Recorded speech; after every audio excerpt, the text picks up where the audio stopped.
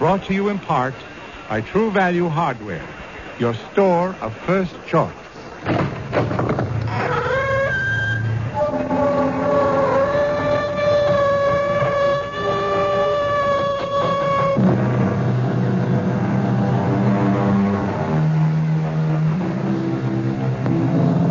Come in. Welcome. I'm E.G. Marshall. Welcome to the world of your own terrifying imagination. There are people who suddenly find themselves tortured and taunted by a fragile wisp of a memory. It's the memory of something they may have said or something they think they did. Exactly what it was has been long forgotten. But now it must be paid for. And the price? Life itself.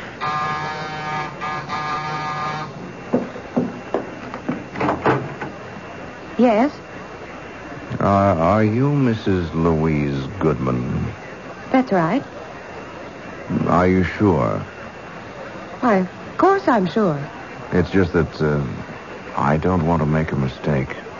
I'm Mrs. Louise Goodman. Who are you? And what is it you want? I want to keep my promise. Promise? What promise? I promised I'd kill you. Remember?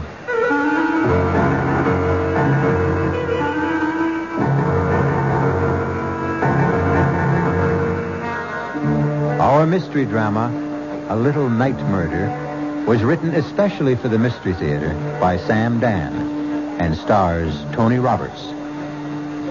I'll be back shortly with Act One.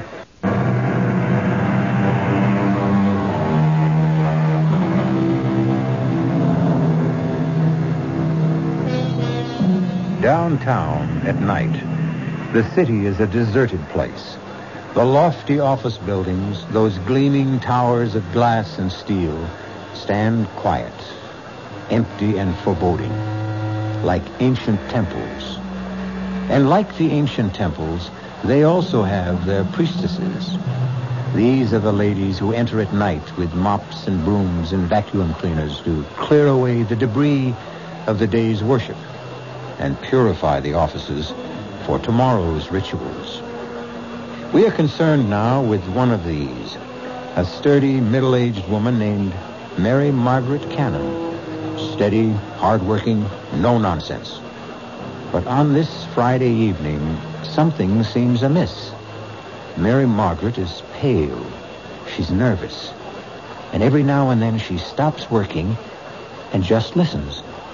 Someone there?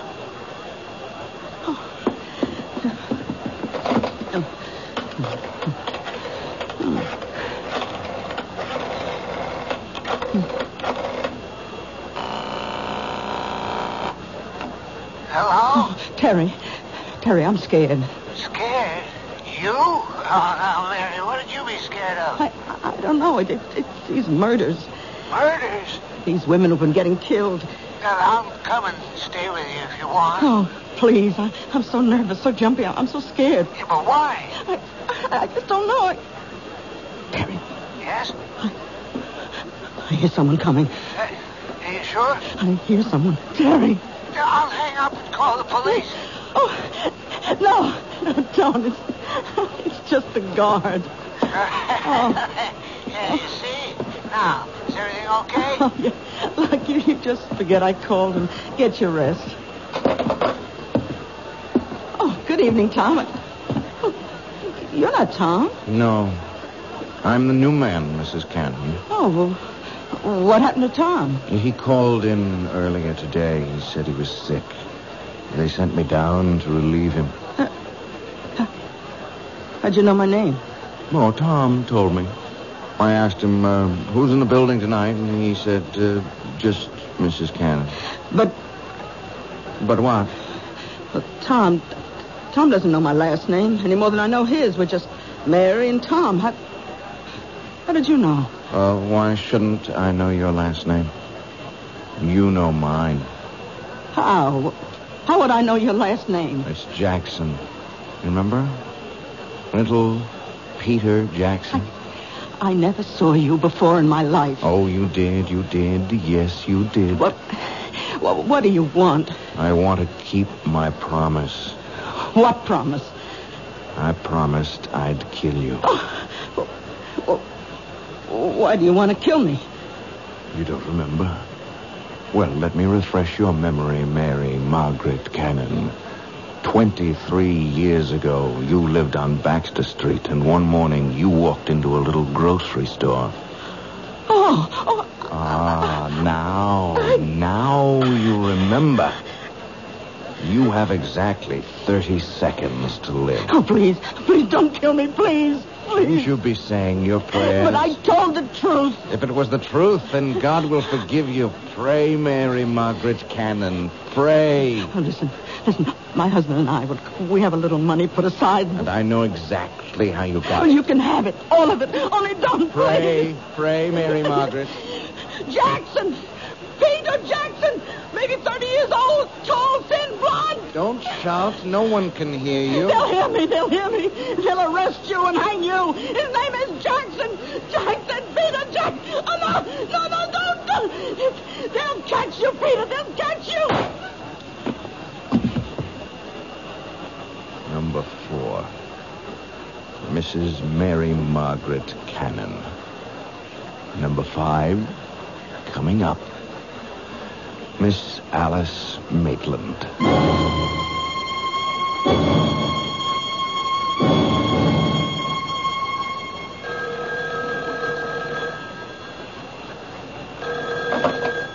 Captain Blake. Yes, Commissioner. Commissioner, I understand you. Listen, if you think somebody else can run it better, then get somebody else. I agree, sir. Yes, sir. No need for any of us to blow his stack. Absolutely, sir. Yes, I'll keep you informed. Wow, you got a pretty good one here. Is this your first mad killer assignment, Lou? Yeah, I guess so, Captain. Mad killers, mad bombers, mad stranglers, you name it.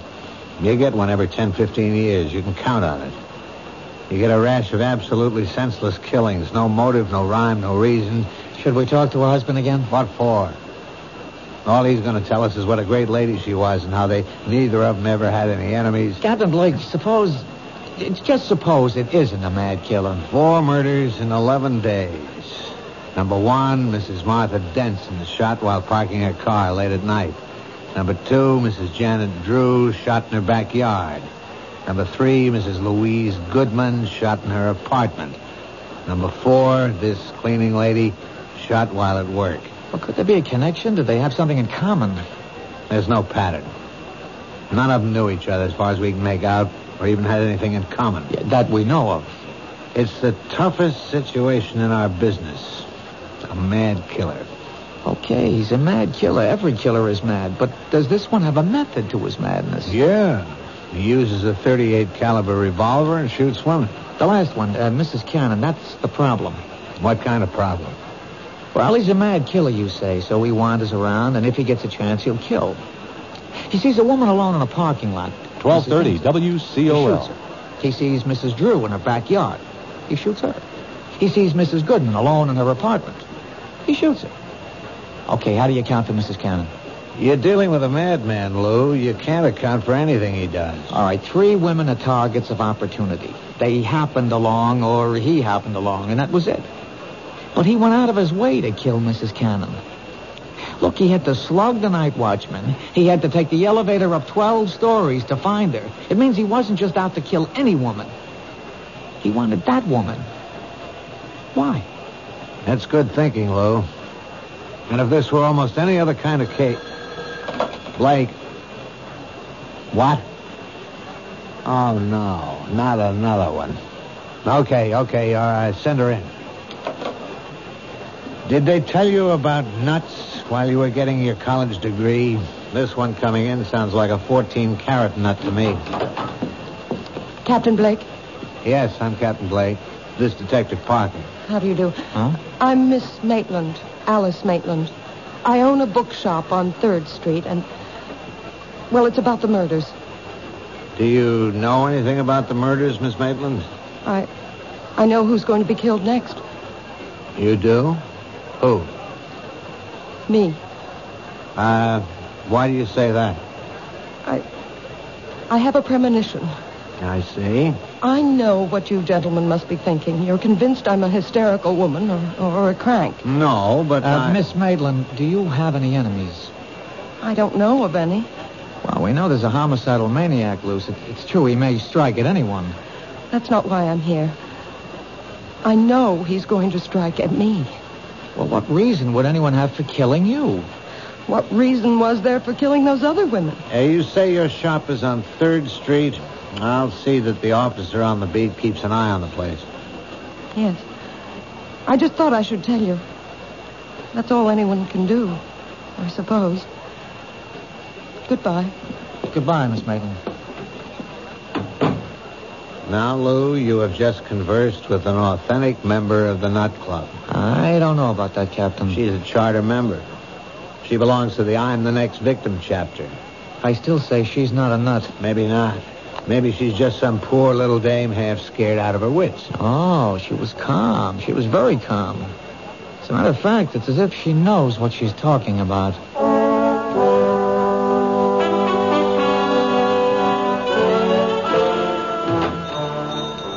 May I help you? Oh. Hello. Remember me? Yes. You're one of the detectives I spoke with. Yeah, Lou Parker. Tell me why you came to police headquarters with a story that, well, rationally, it doesn't make sense. You said as much yourself. You felt that you had made yourself seem somewhat ridiculous. But now, well, forget all that. I'm willing to assume that your story is true, that you really are next on the list. Then you do believe me? I'm willing to accept what you say, but you have to help me. Does anyone have a motive for wanting to kill you? No. You never did or said anything that may have hurt someone? I can't remember. A disappointed boyfriend? I never really disappointed anyone that way. And yet you insist someone wants to kill you. I know it sounds ridiculous. There's a reason for feeling the way you do. If only we could uncover that reason. Excuse me, that's my phone. Hello? Hello? Hello? Hello? Miss Maitland? Yes. What is it? You seem rather pale. Oh? What happened? When I picked up the phone, there was just a click on the other end. As if someone had just hung up. Well, why should that seem to upset you? Well, because it's happened before. It has? Yes. Frequently? I mean, often enough so that it really isn't just an accident? 3, 4, perhaps 5 times a day. When did it start? Oh, I'd say about 2 weeks ago. I remember it happened 3 times the night the first of those women was murdered. Well, why didn't you tell us this before? I didn't think it was anything important. May I use your phone? It's back there in the office. Okay, I'll only be a moment. May I help you? Yes. Is your name Alice Maitland? Yes. Can I do anything for you? Well, you see, I came here because I have to keep a certain promise I made.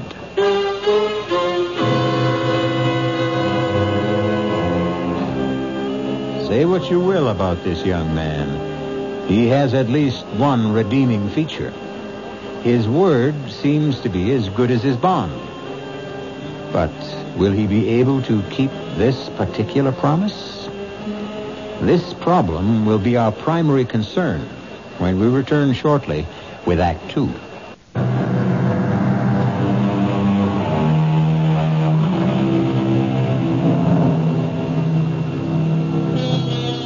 At one time, a young man named Peter Jackson has made the same promise to several women. A promise that he would kill them. So far, he has kept his promise 4 times. Now, he is in a bookshop owned by a Miss Maitland, apparently ready to fulfill promise number 5. I came here because I have to keep a certain promise I made. You made a promise? Oh, yes. And I came here to keep my word. Miss Maitland, I think we're... Oh, I'm sorry. I didn't know you had a customer. What sort of promise are you talking about? I had promised a special person I would buy her a book. And I came in here to... Any particular type of book? Yeah.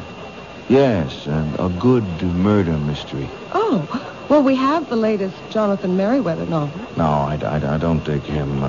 Nothing happens. You got anything by Mike Stilson? Now, there's a guy who really writes murders. I mean, he kills somebody every other page. Oh, we're sold out on the latest. It's called Blood on the Streets. Yeah, that's the one in which this guy kills all those dames. Look, if you're interested in that kind of stuff, all you have to do is read the newspapers. Do I tell you what to read, buddy? Sorry.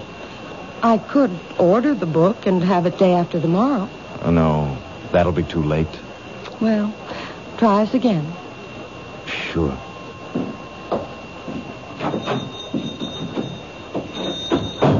Well, there's a guy with gruesome tastes. Well, takes all kinds. Hey, you know, he's a great Mike Stilson fan, and he thinks nobody knows it. Who? My boss, Captain Blake. You're kidding. Hey, this is the very first time I've ever seen you smile. Oh, I smile a lot. It's just recently. I told Captain Blake about the calls. And? Well, you never know. He just grunted and said, I'll stay with it. But what time do you close? Just about now. I'll take you home. I live in this building, 2 flights up. Well, how about some dinner? Oh, you don't have to. You asked for police protection. Is that the reason? Line of duty? Well, yes and no. I'd like to. Except that, well, it's the end of the month and I'm swamped with paperwork. Well, this neighborhood seems safe enough. It's busy. And that diner across the street stays open all night. Look, keep this card handy at all times. It's got a special phone number. Now use it. Anytime you're disturbed by anything at all, no matter how slight or trivial, don't feel embarrassed. Just get on the phone.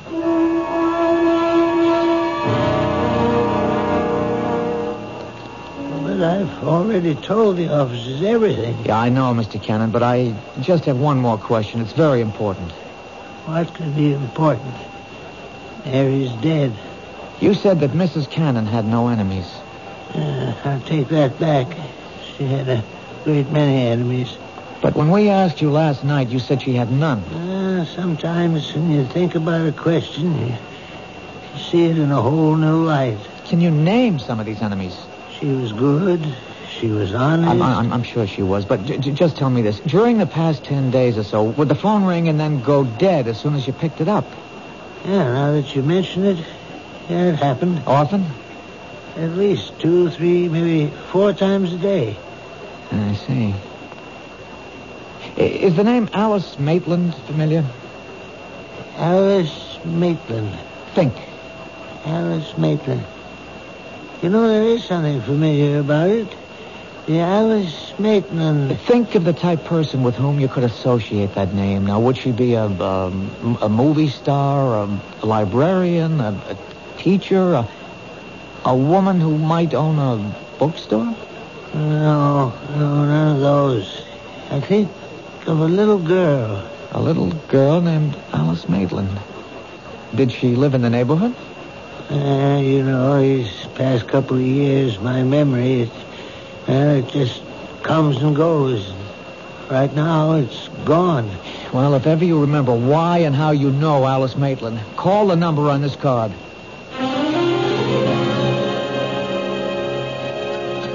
I'll have another cup of coffee, please. Are you waiting for somebody, mister? Well, not exactly. Why do you ask? Oh, well, now you've been sitting around for hours drinking the stuff. The coffee in this joint that good? Look, don't be frightened. Oh, who's frightened? Well, you are, so, just look at this. Oh, you're a cop. Uh-huh. Yeah, I was beginning to think that you could be that mad killer. Well, it could be just about anybody. I hope I didn't scare you too badly. Well, the truth is, I wasn't that much scared for myself. No? But You've just been staring at that building across the street. I got the idea you were watching for something. Are you? Well, maybe. Could I have change for the telephone, please? Thank you.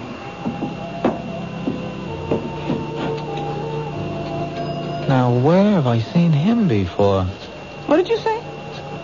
Nothing. I was just talking to myself. You do that a lot, don't you? Do what? Talk to yourself. Well, that was a short call. She wasn't home. Oh, it's too bad. Did you find the book? What book? The one by Mike Stilson. Oh. No. Well, keep looking. You know the best way to stop talking to yourself? No.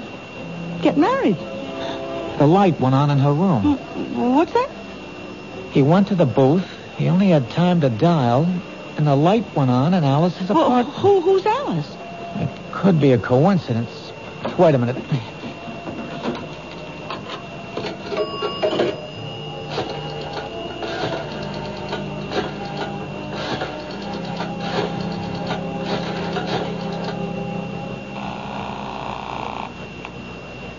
Hello? Alice, it's Lou Parker. Did I wake you? No. I'm up. Did your phone ring just a minute ago? Did it ring? Well, I don't know. What do you mean you don't know? Well, I'd fallen asleep, and, well, I must have been having a bad dream. I think I heard the phone, but it could have been in the dream. Anyhow, I did wake up suddenly, and I turned on the light, but I didn't hear the phone ringing anymore. Could it have been the ringing of the phone that woke you? I don't know. Did I hear it ring, or did I dream it was ringing? Why do you ask? Well, I'm just checking. Anyhow, I'm glad you're okay. I'll see you tomorrow. Good night. Oh, that was a short phone call, too. Yeah. How is she? Who? Your girl. How do you know I call my girl? I told you I read character. Do you also read the future? Like an open book. Well, I sure hope so.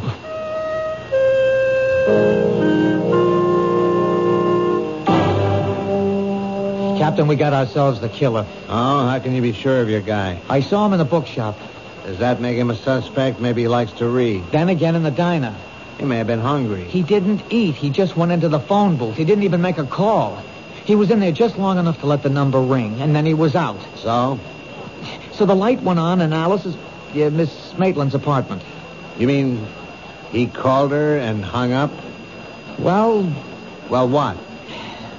she isn't sure. How can she not be sure? The phone rang or it didn't? It isn't that simple. You see, she was asleep and she can't be sure. If it was the ringing of the phone that woke her up, or if the ringing of the phone was part of her dream. Good luck. Look, Captain Blake, there's something about this guy. He's young, about 30-ish, thin, blonde, a very hard line to his mouth. Lou, I think you better report in for general duty. This case is getting to you. Well, Captain, please. It's no reflection. It's even to your credit. It shows you care about people. Captain, let me have one more day. All right, Lou. 24 hours.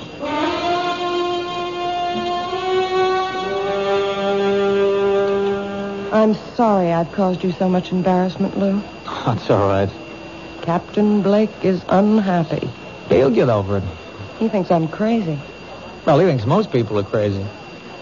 Lou, you can't keep guarding me forever. He has to strike at you soon. That's the pattern. He's done 4 murders in 12 days. That's one every 3 days. This is the night of the 15th day. He's due. Unless what? Unless I've scared him off for a while. No, keep away from your window. Why? Well, if he's around, we'll be tipped off. But could I have scared him away? After all, how would he know I'm a cop? You never saw him before? Never. We have to assume he's our killer. And what is the only thing we know about him besides his general physical description? We know he wanted a book by Mike Stilson. Blood on the streets. But he could have made that up on the spur of the moment. People rarely make things up in the spur of the moment. He knows what he's doing. He's out to frighten you. The phone calls are a part of it. That book. There's something in it that would cause you to be frightened. But what? I don't know. I've never read it. Well, he figures you did. After all, you own a bookstore. I have to sell books by Mike Stilson, but no one can force me to read them. Well, the clue is in that book. Wait a minute.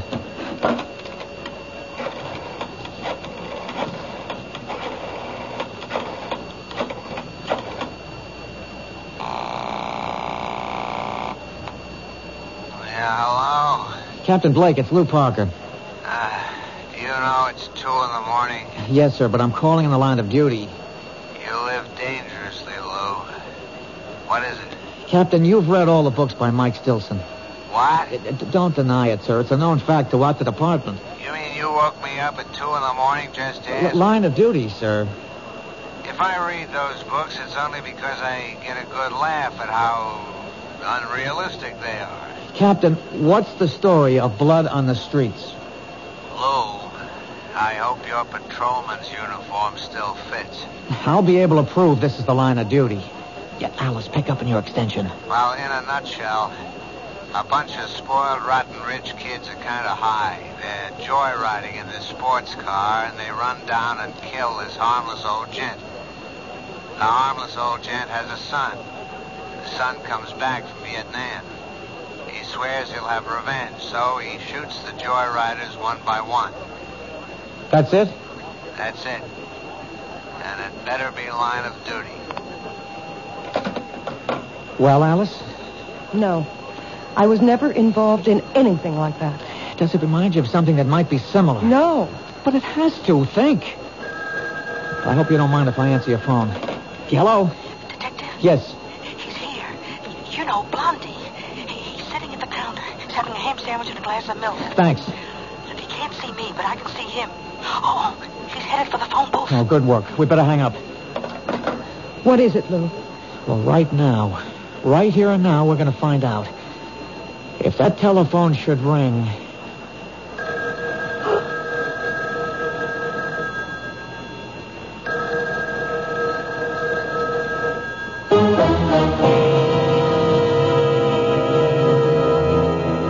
Whatever his faults, and we have already witnessed a rather grievous one, at least young Peter Jackson is something of a sportsman.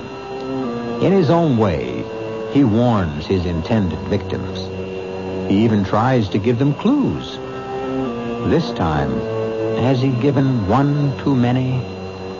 We'll be back shortly with Act 3.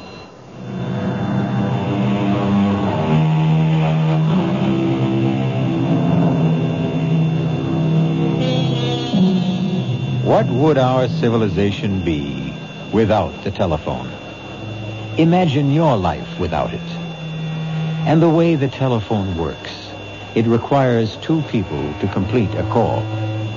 However, some of the most eloquent conversations can be carried on when there's no one at the other end, as you shall hear. Answer it, Alice. Answer it. Hello? He hung up. Now I've got him. Where are you going? You stay here.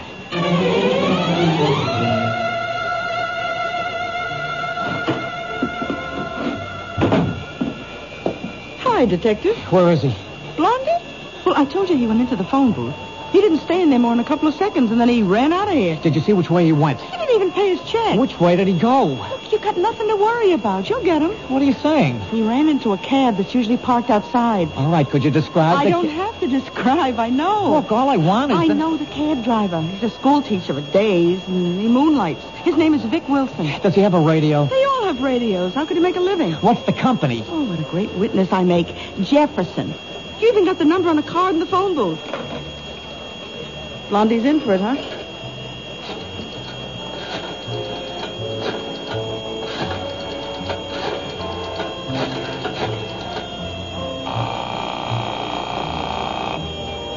Jefferson cabs? This is a police call. You have a driver, Vic Wilson. He's on a job right now. The minute he checks in, have him report back to the diner at 3rd Street, to Detective Parker.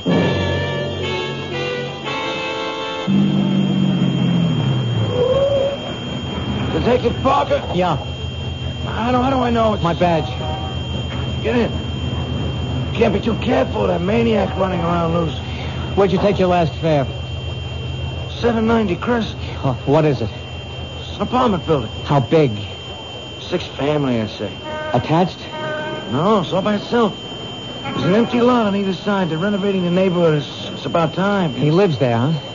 Yeah, I've been taking him there for the last couple of days. He comes out of the diner, he gets into the camp, that's where he goes. That's good enough. Is he a bad boy? Well, you wouldn't give him a star for good conduct, teacher. Throw on the searchlights, Haggerty, and hand me that bullhorn. We know who you are, and we know you're in there. We'll give you exactly 60 seconds to come out. Walk out the front door with your hands in the air. Keep behind the car, Lou. A nut like this one might want to take some people with him. You've had your minute. Come out, or we'll come in. All right, let's get in there fast. Open up, police. All right, stand to the side of the door, Lou. Cover me.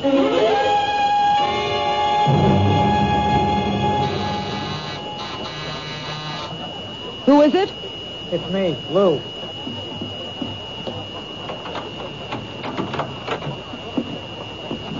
Lou, what happened?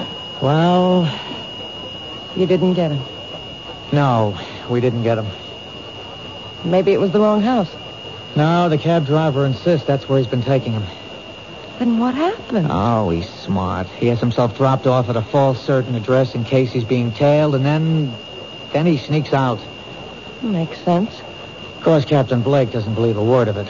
But, Lou... Oh, come on. 6 families live in that house. 6 ordinary, law-abiding families, and we rouse them at 5 in the morning and search the place. How angry is Captain Blake? Well, if he ever gets over it, I may wind up working nights in charge of the property office. Otherwise, I'm pounding a beat down along the docks. It's my fault. No. How do I really know I'm in danger? Why isn't this the product of an overwrought imagination? And the phone calls? Coincidence. And the guy in the bookshop? And we see him again in the phone booth just before your telephone rings? It could all be coincidence. I can't accept that. Captain Blake does. As far as I'm concerned, you're in danger, and you're convinced of it too, aren't you? But I don't have to be right. We can't take any more chances.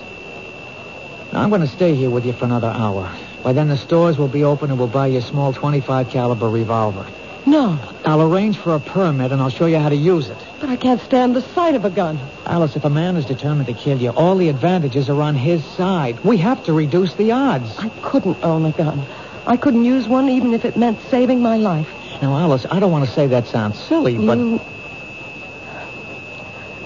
I don't think I can ever forget.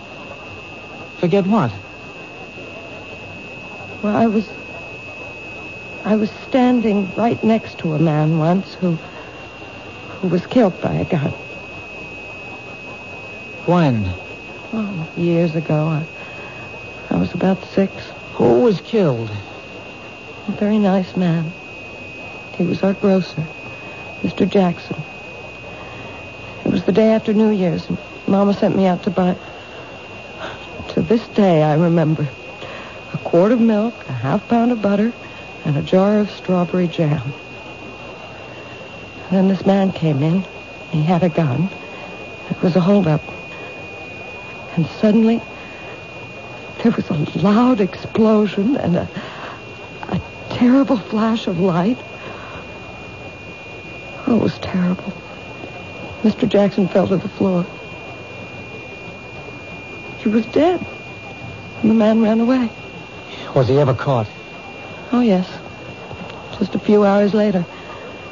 I had to go to the station house to identify him. Do you realize what you've just told me? This is it. You identified the man. He was sent to jail. Now, years later, he wants his revenge. But that's not what happened. No? Well, you see, I was so frightened. I wasn't sure. I really couldn't identify him. And he went free. So why would he want to kill me now? Then that gets us nowhere either. The others couldn't identify him either. The others? Yes. There were other people, but no one was sure of him. Now, if you had identified him and sent him to prison, it'd make sense to suppose he'd want revenge, but you didn't. Now, whoever and wherever he is today, he's happy. But the fact that you failed to identify him could have made someone else unhappy. What do you mean? Oh, the book, Blood on the Streets. It's about a man who killed people who did his father an injury. Did this grocer have a son? I think so. I think a little boy used to play in the store. But it's so long ago. Who could that be? I'll take it. Hello? Mr. Parker, it's Terry Cannon. Remember me? Yes, Mr. Cannon. They said I could reach you at this number. Anyhow, it came to me. What came to you? Well, I was trying to puzzle out why the name Alice Maitland was so familiar. Well, sir, about 23 years ago, Mary Margaret was in a grocery store, and a man was killed in a holdup. I took her down to the station house to identify the gunman. And could she? Well, no, sir, she really couldn't be sure. Anyhow, another one of the witnesses was a little girl. Her name was Alice Maitland. And I remember her because she was the most terrified little thing I'd ever seen in my life. Thank you. Thank you, Mr. Cannon. I've got you. Finally, I've got you all tied together. Who? You and those women who were killed all come together in a little grocery store some 23 years ago. Finally, now we know who we're looking for. I'd like to see the look on Captain Blake's face when I tell him You won't this. live to see that look, friend. Lou! I know you got a gun in the shoulder holster. Just lay the phone down. Slow. Easy. Now, raise the hand. Slow. Easy. That's fine. Just keep him there. I guess your name is Jackson. Peter Jackson, Jr. You figured it out. So I figured I'd have to come back and get both of you. Hands stay up. Well, it's too late, Peter. We know about you. Yeah, you know about me, but the other cops don't. See, I was in the house across the street when you staged the raid. I thought I'd die laughing. I learned never to get dropped off where I live. That way you don't get surprised. You won't get away with it. Oh, I'll get away with it. She's the last one. I'm sorry about you, but I'll walk out of here. And who'll know it was me? But why her? She was just a kid. She lied. But I didn't know. I really didn't know. Yeah, that's what they all said, but they were lying. They were bought off. All of you were bought off. Come on, Peter, talk sense. My father is murdered, and the law lets a killer go free, and you want me to talk sense? Does it make sense that 5 people who were standing right there couldn't recognize him? But I couldn't be sure. I really couldn't be sure. My father, he never hurt a soul in his life.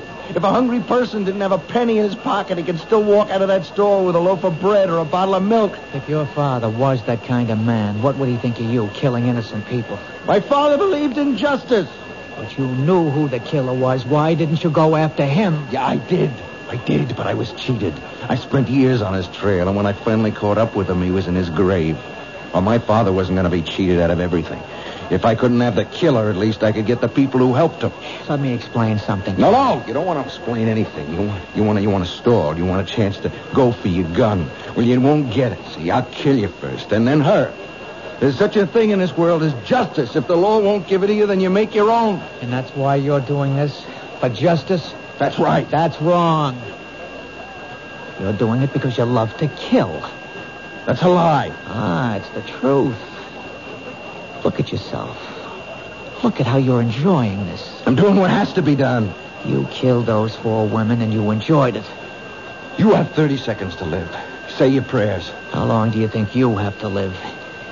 You're going to keep killing and you'll be caught. You can't stop. I hate killing. Come on, you love to see people under the gun, how they squirm and sweat. You're eating this up. Look at your face in that mirror. Look at that grin. Like a wolf. See how flushed and excited you are. Look at yourself. Look. I'm gonna break your arm. Drop it. Very good work, Lou. Very good. One more second and we would have had to gun him down. This way, we can take him home alive. Captain Blake. Somehow, I'm going to get back here. Get back to you, Miss Alice Maitland. I'll keep my promise. Haggerty, Gordon, cuff him. Hustle him back to headquarters. Look, Alice, don't worry about him. You all right, Miss Maitland? Yes, I think so. You shouldn't be. It was a rough experience. Why did you come back, Captain? Well, I guess we both solved it, Lou. You broke it by pure and simple brain work. I waited for a miracle. Oh, did you get it? Yeah, I got it. I got it because of this little machine. Mary Cannon was killed in an office. She managed somehow to throw the switch on a dictating machine. A secretary came into work this morning, and she heard Peter Jackson, and she didn't stop running till she got to my desk. Listen. His name is Jackson. Peter Jackson. They'll catch you, Peter. They'll catch you. Number 4, Mrs. Mary Margaret Cannon. Number 5, coming up, Miss Alice Maitland. You see, Lou? There's your whole story.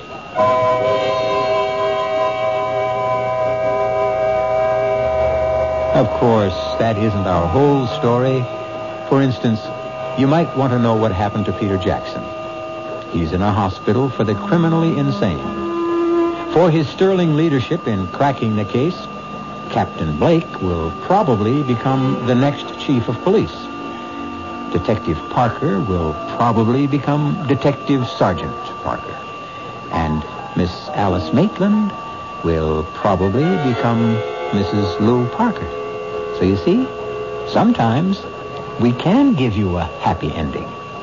I'll be back shortly.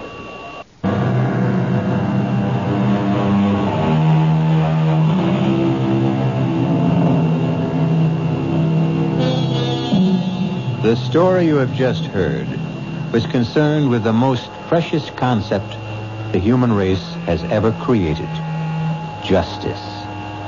And when you think of Peter Jackson, perhaps he proves the point made by a great poet. When a man takes justice in his own hands, he will soon shape her to his own ends.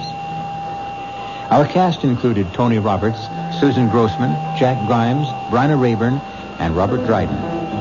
The entire production was under the direction of Hyman Brown. G. Marshall inviting you to return to our Mystery Theater for another adventure in the macabre. Until next time, pleasant dreams.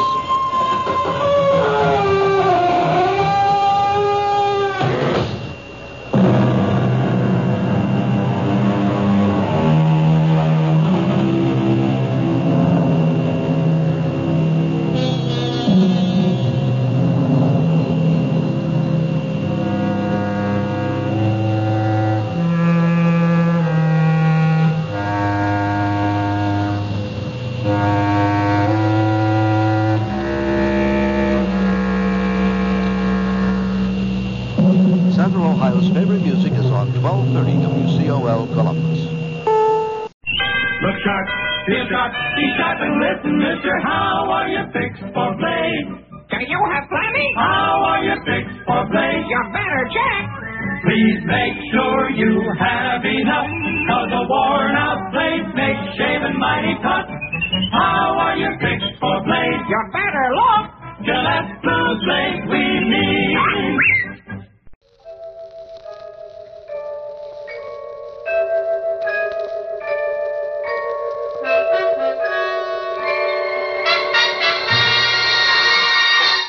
Murder by Experts.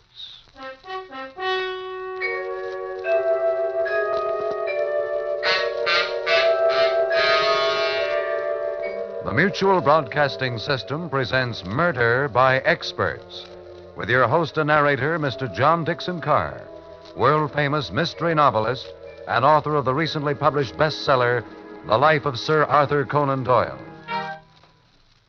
This is John Dickson Carr.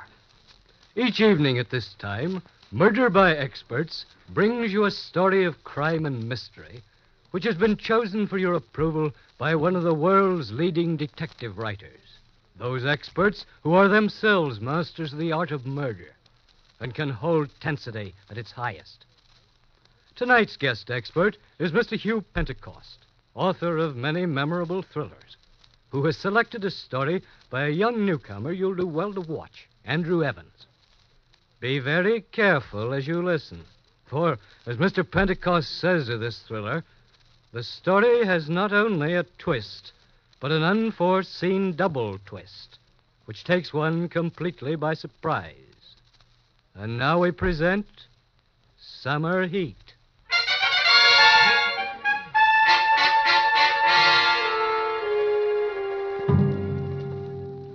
Look now at the old elms, the ivy-covered buildings on the campus of a small Midwestern university. It's a fine June afternoon when you hear laughter and the greetings of the reunion of the class of 36. 12 years have passed, but none of the members of the class seems much older to each other. There's the dark-haired Paul Baxter wandering rather strangely. There are two of his old friends, prosperous now, judged by their clothes, and boisterous in greeting. Paul Baxter, you old rascal. It's sure good to see you again. Hello, Steve. Bert, this is a surprise. Why didn't you have a write to us, Paul? You had our addresses. Why, sure. That's no way to treat old classmates. Just think, 12 years. Oh, they sure have gone fast. Too fast to suit me. Say, Paul, you've turned awful gray for only 33. Well, he always did take things too seriously. I suppose by now, Paul, you're one of the biggest lawyers in the state, huh? How's Marcia? Yeah, you were all set to marry her after graduation, remember? Yes, and you were going to become her father's junior law partner. Oh, you sure had a sweet setup there. Well, things worked out a little differently. You see, that party we had graduation night. Do you remember it? Remember it? How can we forget it? Oh, that was a real blowout. And were you tight, Paul? Well, you know, that party sort of changed my whole life. Changed your life? Well, how? Well, I don't remember much about the party itself. I guess I had too many drinks. In fact, I don't remember anything until I woke up the next morning. I could hear old Trinity ringing. I awoke to find myself on the couch in my living room. It was noon, and the room was hot, stiflingly hot. I remembered I had a date with Marcia and her father at 1 o'clock. I got to my feet. My head ached. There were heat waves before my eyes. Feeling sick, I staggered toward my bedroom, and then I saw him. A man, asleep on my bed, his back to me. For a moment, I stood there, trying to remember if someone had come home from the party with me. But the night before was a total blank. I crossed to the bed, bent over, shook his shoulder. Hey, fella. Hey, it's noon. Wake up. Come on, wake up.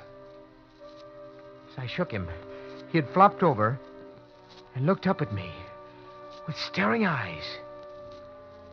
He was dead. And there was a knife in his chest.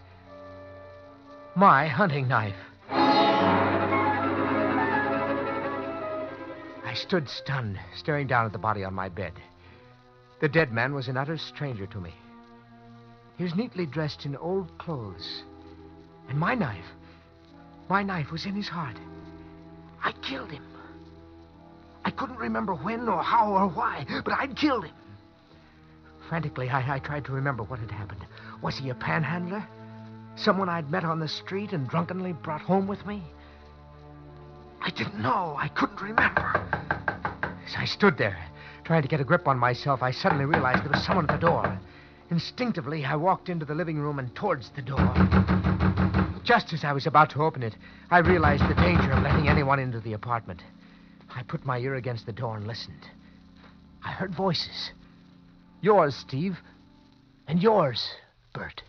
Hey, Paul, open up. We want to say goodbye. Come on, Paul. Wake up, will you? We're leaving for California in 15 minutes. I guess old Paul isn't in. Yeah.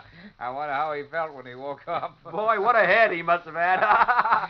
Still, I'd sure hate to leave without saying goodbye. Well, he has our California address. He can write to us. Come on, or we'll miss that train.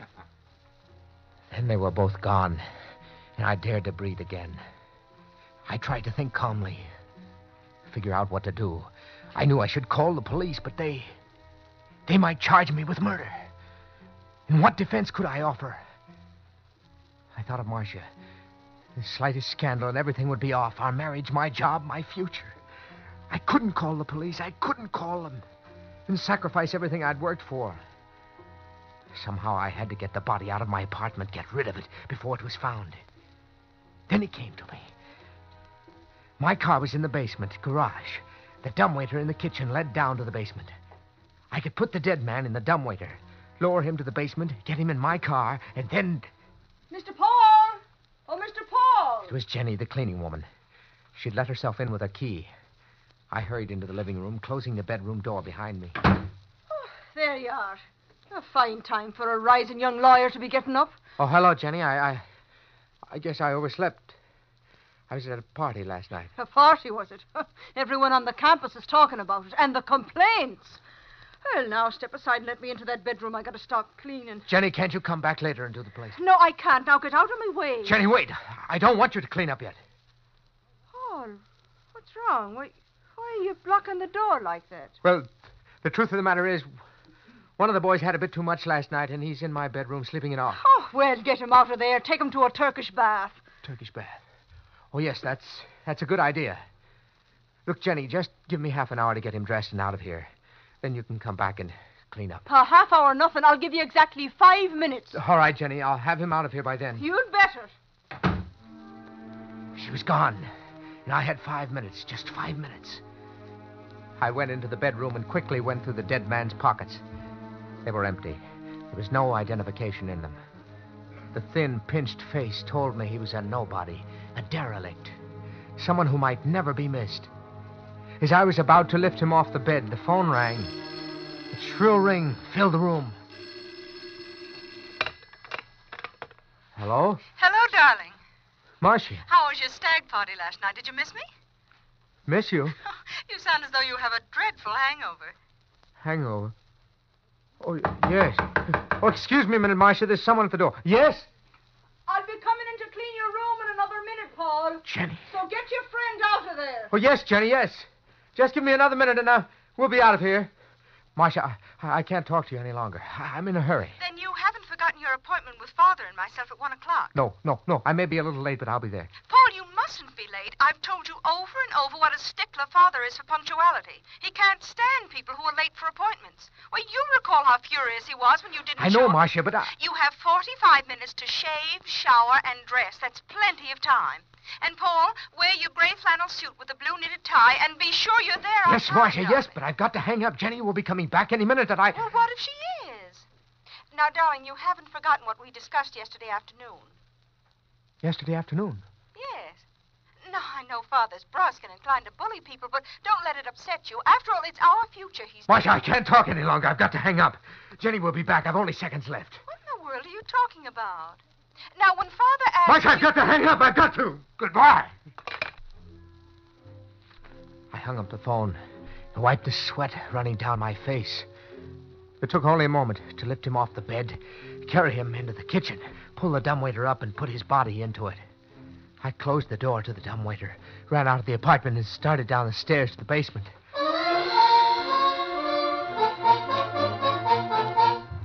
I got down to the basement to find Ben, the janitor, leisurely pulling on the dumbwaiter rope.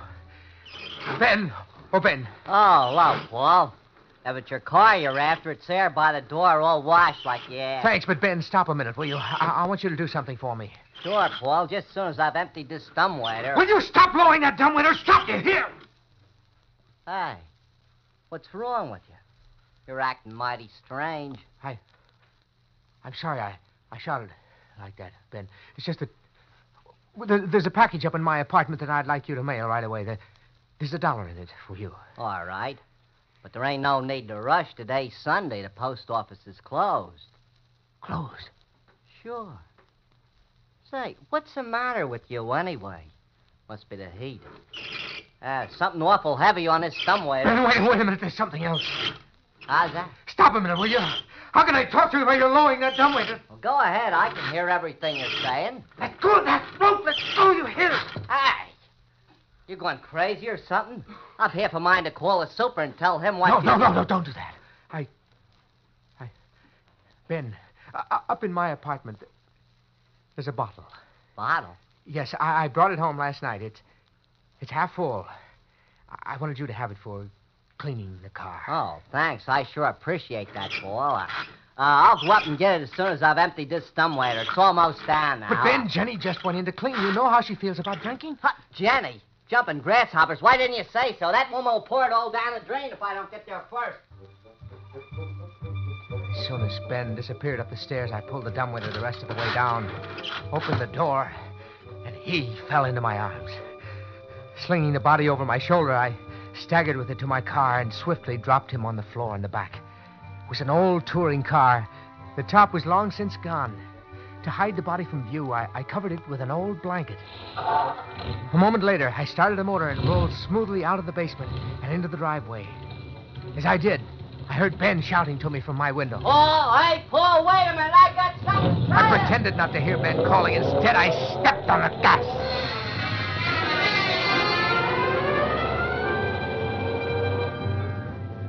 I was almost proud of myself as I drove past the campus. I was in trouble, but I was thinking fast, as a good lawyer should. I'd already decided I'd have to get rid of him by dumping him into the river. As I came to Main Street, driving neither too fast nor too slow, I turned left toward the river. There was very little traffic, and I was just about to speed up when behind me I heard a whistle blowing. It was Dugan, the town's only traffic cop, and he was blowing for me to stop. There was nothing to do but pull over to the curb. As Dugan hurried up to me, I realized I'd driven through a red light. Hello, Dugan. Never mind that hello, Dugan stuff. What's the matter? You colorblind? I'm sorry, Dugan. I just didn't notice the light. You just didn't notice the light. That's fine. Think you and me had better take a ride over to Justice Miller. Oh, look, don't run me in, Dugan. It won't happen again. That's what all you college cut-ups say. Next thing you know, you'll be telling me... What do you got there in the back? Underneath that blanket? Under the blanket? You heard me. What's under it? Why, that's Roy Hamilton, one of my classmates. Yeah, well, what's he lying on the floor under a blanket on a hot day like this for? Last night at our farewell shindig, Roy had a few too many. He's still out. I'm taking him home. Where does he live? At Mrs. Randolph's boarding house. What are you handing me? That's in the other direction. Yes, I know, but first I'm taking him to the Turkish Bath on Elm Street. Yeah, well, by the time you get him there, the poor guy will be dead. Ain't you got no sense? What do you mean? Look at the way you got the blanket over his head and in this heat, too. I better pull the blanket off his face so he can breathe. No. I covered his face on purpose. Suppose Dean Richards or somebody saw Roy like this. Yeah, that's right.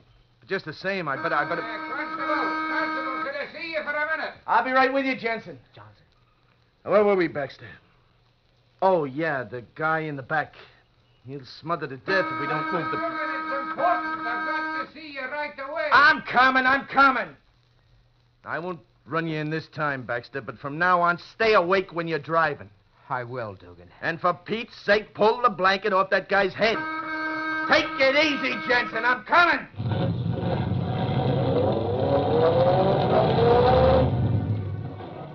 As I stepped on the gas, I muttered a prayer of thanks for old Johnson, the janitor of the medical school building, who had called Dugan just as he was reaching for the blanket that covered my passenger. It was a few minutes after 1 as I drove out of town.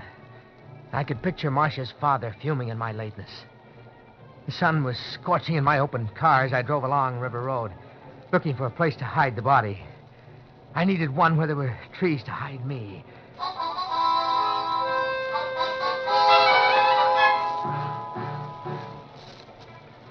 The hours that followed were like a nightmare. The heat was stifling, and I could feel my hand shaking on the wheel from nervous tension. I drove and drove and drove, looking for a place to get rid of the body. But the whole countryside seemed to be swarming with people, families picnicking, Boy Scouts camping, kids in swimming, couples in parked cars. No matter where I turned, there was always someone in sight. Little spots danced before my eyes. Waves of faintness swept over me. My hand began to ache, and my head, too. Unbearably. It was already long after 3. I was late for my date with Marcia and her father. That didn't matter. Nothing mattered but to get rid of the body in the back of the car. I had to get rid of it. I had to.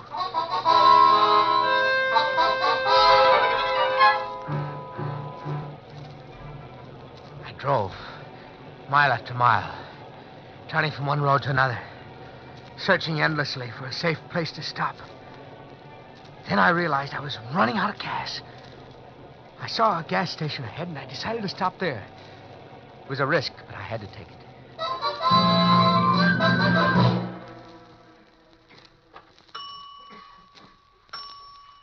Okay, mister.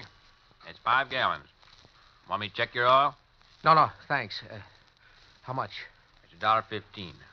Whew, boy, it's hot, isn't it? Yes, it's hot, all right. Here you are.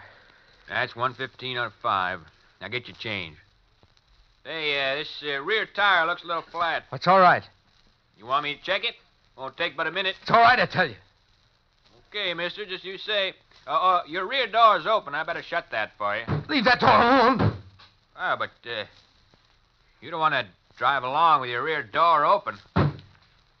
That's funny. There's something in the car jamming it. I better have Leave that door alone and get my change. But you... All right, mister. Just as you say. I'll get your change. He hurried into the station. I looked in the back of the car and saw what had kept the door from closing.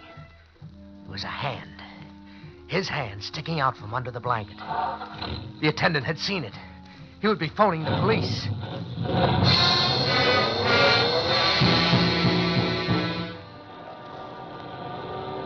I drove faster and faster.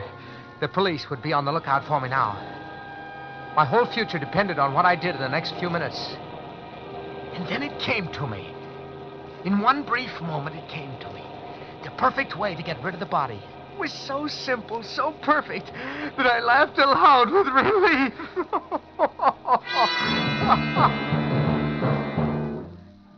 A half hour later, I was parked in an alley behind one of the university buildings. It was Sunday, and the place was deserted. Despite my fatigue and aching head, it took me but a moment to carry the body into the basement of the medical building and down the corridor to the basement room where the bodies for the dissecting classes were kept. Where does a wise man hide a leaf? In a forest. Where does a wise man hide a body? In the dissecting room. The room was big and cool and dimly lit. The far end was a long metal tank. I reached the tank and lowered him to the stone floor beside it. I had only to open the tank, slip him inside, and leave. I reached for the lid of the preserving tank and was about to open it when I heard a voice. Hey, who's in there? It was Johnson, the janitor. I quickly dropped behind the tank and waited, holding my breath. I heard you. Stop hiding and come out. I know you're here. I just saw your car through the window. You better come out if you know what's good for you. He'd seen my car. He knew I was in the room. But if I kept my head, there was a chance, just a chance. All right, Johnson. Here I am. Baxter, eh? So it's you, is it? You're the one who... Johnson, wait a minute. Let me explain. Explain, huh? After last night, I'm not listening to any fancy stories. I'm the one who gets blamed when... What's that on the floor behind you there? On the floor? What? Why, nothing, Johnson. Do you think I'm blind or something? Step aside and let me see what... Why, it's a body. Yes. It's a body. So that's it. I thought you were trying to steal one. Instead, you were bringing it. Yes, I was bringing it. And just what were you going to do with that gentleman on the floor? Put him back in the tank with the rest? Yes, that's right. I thought he might not be noticed. As if I wouldn't have known. Well, go on. Call the cops. Let's get it over with. All right, Baxter. Of course, I don't have to call the cops. Nobody knows about this but you and me. What do you mean? Well, I was going to make a report, but this way there's no harm done, so I might be able to overlook the whole thing if I was persuaded properly. You might overlook it? That's right. You just leave this fella to me and there's no fuss because nobody's the wiser. You'd do that? You'd keep your mouth shut? I guess I could be persuaded to. How much? Well, suppose we say $50. $50? That isn't much, considering what would happen if I reported you. Oh, no, it isn't $50. That's just very cheap to help me cover up a murder. Murder? More of your jokes. I'm not talking about murder. I'm talking about putting number 37 here back in his proper place. Number 37? Yes, 37. He just came in yesterday from the county poor farm, and last night he disappeared, stolen by you and your drunken friends, and dressed up for a joke. Well, I don't like jokes like that. I drove downtown a while back to tell Dugan the constable about it, but... Well, I didn't tell him anything. It would mean trouble for me for being asleep on the job. Number 37. He was stolen from here last night. Aye, that's what I said. As long as you've brought him back, there's no harm done. That's why I'm willing to keep it quiet. Then I didn't kill him. It was just a joke somebody played on me. Just a practical joke. Here. What's wrong with you? It's a joke. It's a very good joke on me. This whole afternoon driving in the heat, trying to get rid of him, was just a joke. A joke. For goodness sakes, he's fainted.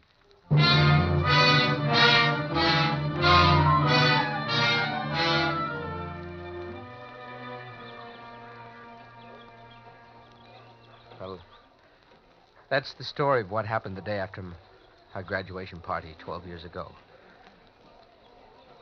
When I came to, I was in the college hospital. I'd been unconscious a week. They said it was just a slight breakdown brought on by sunstroke. I was all right after a while, but somehow I wasn't interested in law anymore. Marcia and I didn't get married, and I didn't become her father's junior law partner. Good Lord, Paul. We never knew any of this. Gosh, Paul, I can't tell you how sorry I am. We never dreamed our gag would turn out like that. Your gag? Why, sure. See, after the party broke up that night, we were feeling pretty high, and... Well, it was a crazy idea, but we thought it would be funny to steal a cadaver from the medical college and leave it in your room with your knife in it. Then it was you? The two of you? Well, yes, Paul. Gosh, I feel terrible about this, but... Well, that day we left, we came up to your apartment to tell you about our little joke, only you weren't in. We had to rush for our train, but we phoned from the station. Ben, the janitor, answered, and we told him to explain about the cadaver. I heard him calling, but I didn't stop. Paul, will you ever be able to forgive us for what happened? Forgive you? Forgive you? No! No, I'm going to kill you. I'm going to kill you, do you hear? Kill you! Hey, wait a minute. No! Kill him! Bert, help me. Paul, let him go. He's choking me. Help me. I kill you. Here he is, men. Grab him. Quick, grab him. Let go of me. Let go. Quick, now, get him back to the hospital. I'll kill him. Take him out. I'll kill him. I'll kill him. I'll kill him. You hurt, mister? I'm all right. But you came just in time. He was trying to kill me. Why, he sure was. He just went crazy. Well, I'm sure sorry this happened. You see, he slipped away from the hospital this afternoon. We figured he'd head this way. The hospital? Yes. Poor fella had a bad breakdown just after he graduated 12 years ago. He's been locked up ever since. Locked up? Yeah. He's always been perfectly harmless, though. He just went around all the time looking for a place to hide something. This is the first time he ever got violent. I can't figure out what came over him.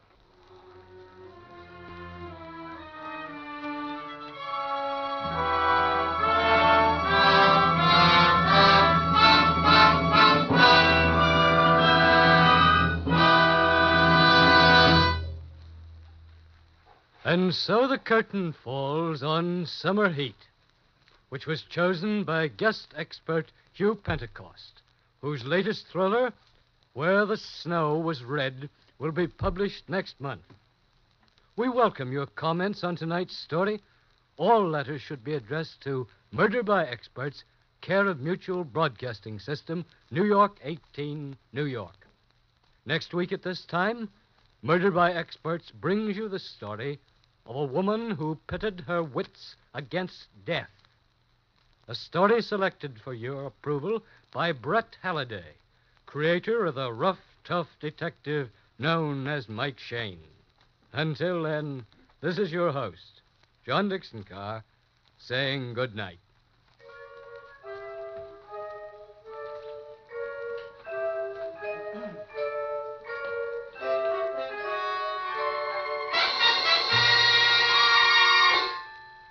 In our cast were Lawson Zerby, Bryna Rayburn, Ian Martin, Cameron Andrews, Bill Zuckert, and Frank Behrens. Summer Heat by Andrew Evans was adapted for radio by Robert A. Arthur and David Kogan. Original music was composed by Richard LePage. The orchestra was conducted by Emerson Buckley. Murder by Experts is produced and directed by Robert A. Arthur and David Kogan. All characters in this story were fictitious, and any resemblance to the names of actual persons was purely coincidental. Bill Tompkins speaking.